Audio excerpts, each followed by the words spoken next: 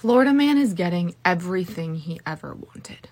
Every news station, every Twitter trend, and I'm gonna guess every TikToker who focuses on politics is going to be talking about the indictment. Has been since we knew it was a possibility. There is real news happening in the world. There are the anti-trans laws across the country, the banned books across the country, 6 people being unalive because we won't do anything about firearms, the Restrict Act still being talked about as if it has anything whatsoever to do with TikTok, unless it's taking away our fundamental freedom to speech and privacy. The war is still going on in Ukraine. Israel might become a dictatorship that could bring down Macron or make him turn to Bibi for ideas. Abortion is becoming illegal in more and more places. The country's decided that disabled people are not worthy of being alive because the COVID emergency is considered over. So many things happening in this world that are necessary to talk about. And the entire news media, both on social media and off, is going to be about Orange Face. He's winning. He's getting everything he could have ever dreamed. Consistently, this is how much attention he should get. The beginning of a news show. Florida man was indicted. Now on to the real news that actually affects your life.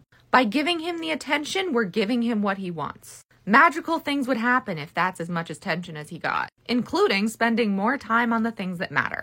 If you care about real news and really making a difference in people's lives, don't talk about the indictment. Everyone will see it somewhere, I promise you. Don't mention it. That's how much of our attention he deserves. And there are too many important things going on in the world for us to waste time. Short Cast Club